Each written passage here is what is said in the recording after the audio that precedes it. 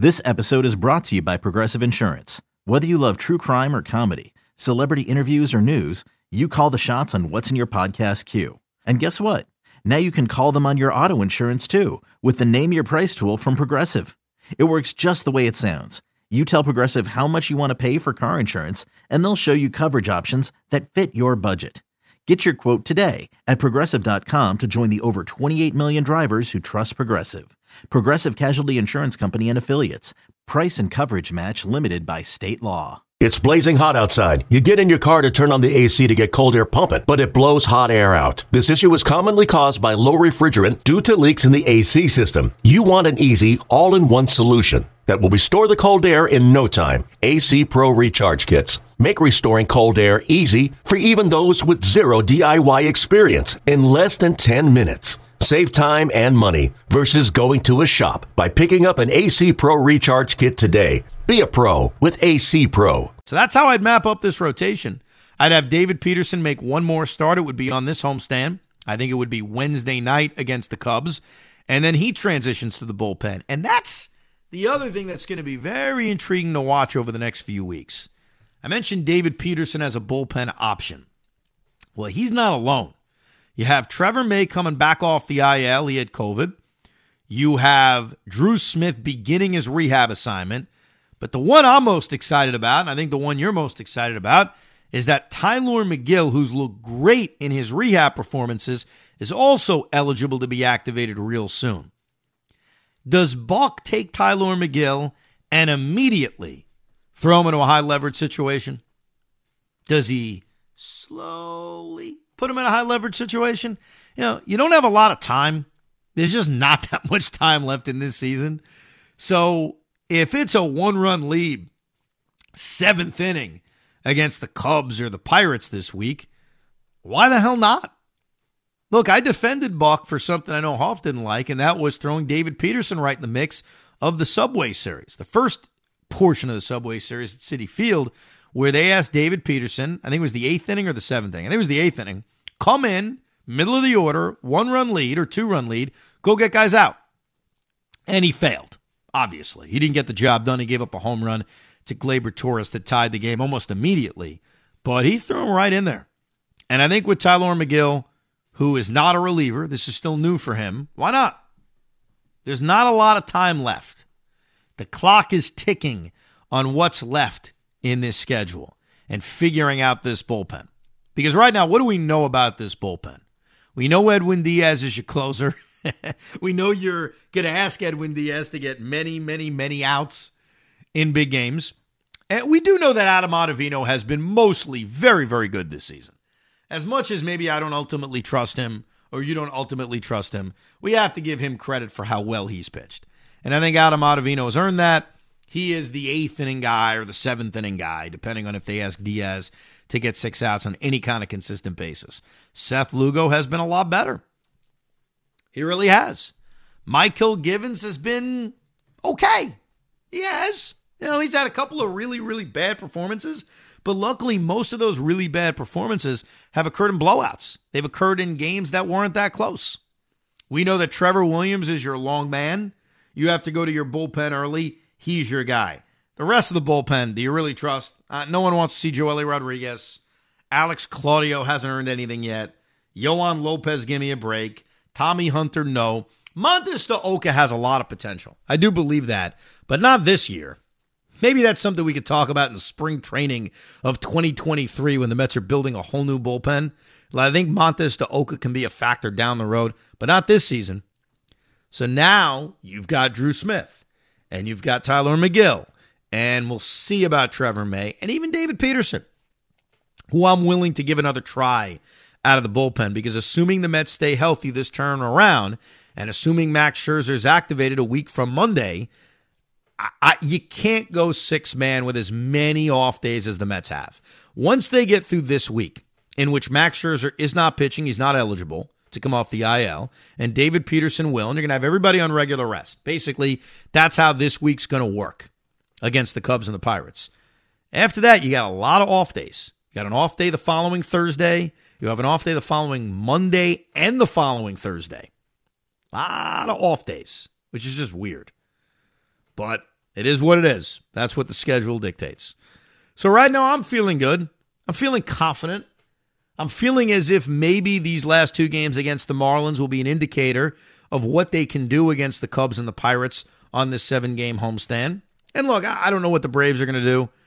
We can't rely on that. But I think now that the Mets have regained a lead, even though it's a small lead, a 1-game loss column lead, it's not about the Braves.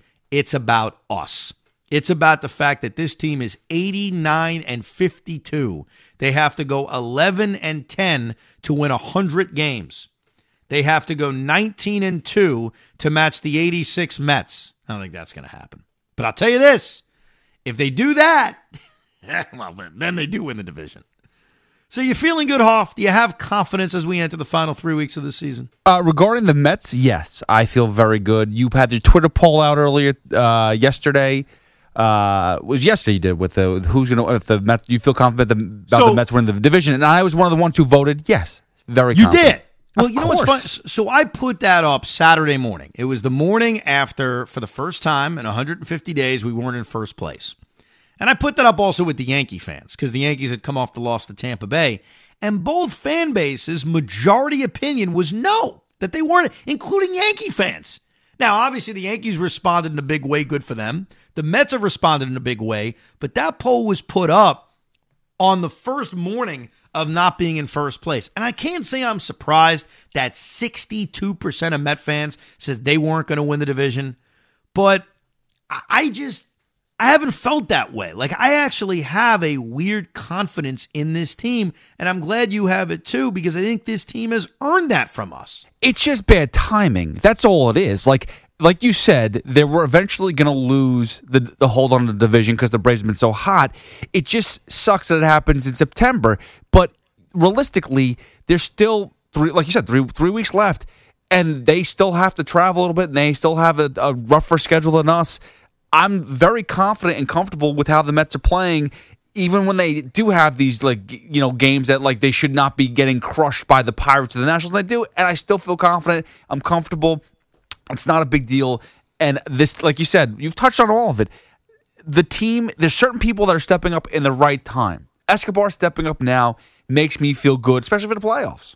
No doubt. No, they needed him to get hot. It's certainly happening at the right time. The Phillies play the Atlanta Braves 7 times in 10 days. Now, that's a positive way to look at it about the Braves schedule. The negative way to look at it is that the Braves play the Nationals 6 out of 9 games. So it depends which perspective you want to have. But yeah, even with the Braves playing the Nationals, who have actually been pretty feisty, give the Nationals a little bit of credit. They are not rolling over. They had success against the Cardinals last week, all that. The Mets still have the easier schedule. When you look at the Cubs, the Pirates, the series with Oakland, and the 2 games with Miami. The 3 games against Milwaukee are tricky. But you know what? The Mets are better than the Brewers. The Mets are better than all these teams. So they've got 15 games before they play the Atlanta Braves. The Atlanta Braves have 3, 6, 9, 13, 16 games before they play the Mets. Yeah, that makes sense because there's a 1-game difference in terms of games played. And so it's a slight advantage for the Mets based on the schedule. But as we've learned through losing 2 out of 3 to the Nationals, the schedule doesn't mean a damn thing. You still have to beat those teams. But I do feel good about the way they've done it over the next 2 days. Okay, picture this. It's Friday afternoon when a thought hits you. I can spend another weekend doing the same old whatever, or I can hop into my all-new Hyundai Santa Fe and hit the road. With available H-Track all-wheel drive and 3-row seating, my whole family can head deep into the wild. Conquer the weekend in the all-new Hyundai Santa Fe. Visit HyundaiUSA.com or call 562-314-4603 for more details. Hyundai, there's joy in every journey. Quickly about the rule changes. I love the pitch clock. I've been screaming about the pitch clock for about 2 decades now. Not 2 decades is too much. 5 years. I'd say for the last 5 years, I've been screaming about the pitch clock because as a fan that goes to a lot of games and watches every single game on TV, it's obvious that this is far different than what it was 15 years ago. And I remember I was having a conversation with my wife recently where I'm going to a lot of games this year, but not nearly as much as I used to because I've got commitments. I'm married. I have kids. I live in a different place than I lived when I was going to 70 games a year in Queens. And she asked me, she said, if I allowed it, if I said, no, it's no big deal, Ev, go to as many games as you want, how many would you go to? And I looked at her and I said, I would never be able to go to the same amount of games I used to because it's more time consuming today than it ever was. I mean, you feel it. You feel how much longer the games are. It doesn't mean I don't enjoy it. It just means if you go every single night and every night is 3 hours and 15 minutes, you start to feel it. You start to say, okay, I may need a break. Not from watching the team. I'll watch them on TV, but from going. And it's really built up over the last few years where you feel the difference. And so you think about it critically and say, well, why is this happening? Why are these games longer? And to me, it's always been very, very simple. Relief pitchers take way too long in between pitches. Simple as that. It's usually not starting pitchers doing it. It's usually relievers. And I'll name names. Jairus Familia, Aroldis Chapman. Those are two guys that just jump out. They take forever in between pitches. And those are New York-based guys because I see more of them than I see anybody else. And so I would count it. I'd be behind in games on DVR, and I would press that skip button, and you'd see, oh, my God, 45 seconds in between pitches? Like, there are some relievers that do that.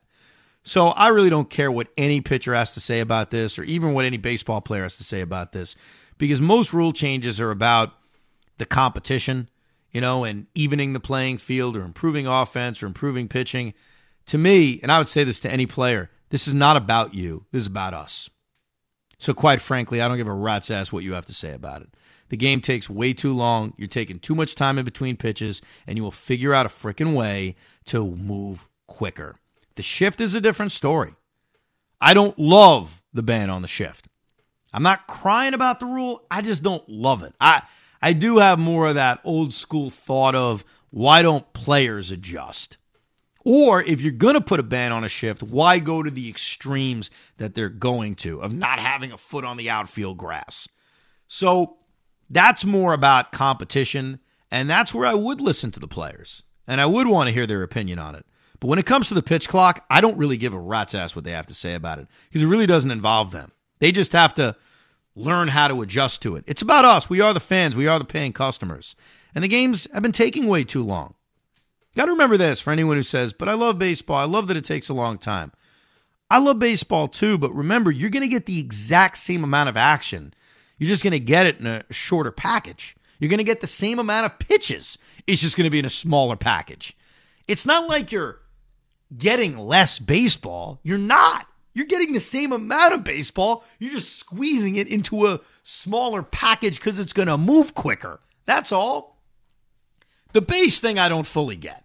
Making the bases bigger. They're saying it's safety. It's going to add stolen bases. I don't know. I've got to see it. I don't love banning the shift. And I don't love going to the extremes that they're going to. But the addition of the pitch clock, and I've thought about this, and I can't think of anything better, is the greatest innovation of baseball in the last 100 years in terms of changing rules or technology. I'm trying to think what else would qualify. Divisional alignments, yeah, I like it. The wild card, yeah, I like it.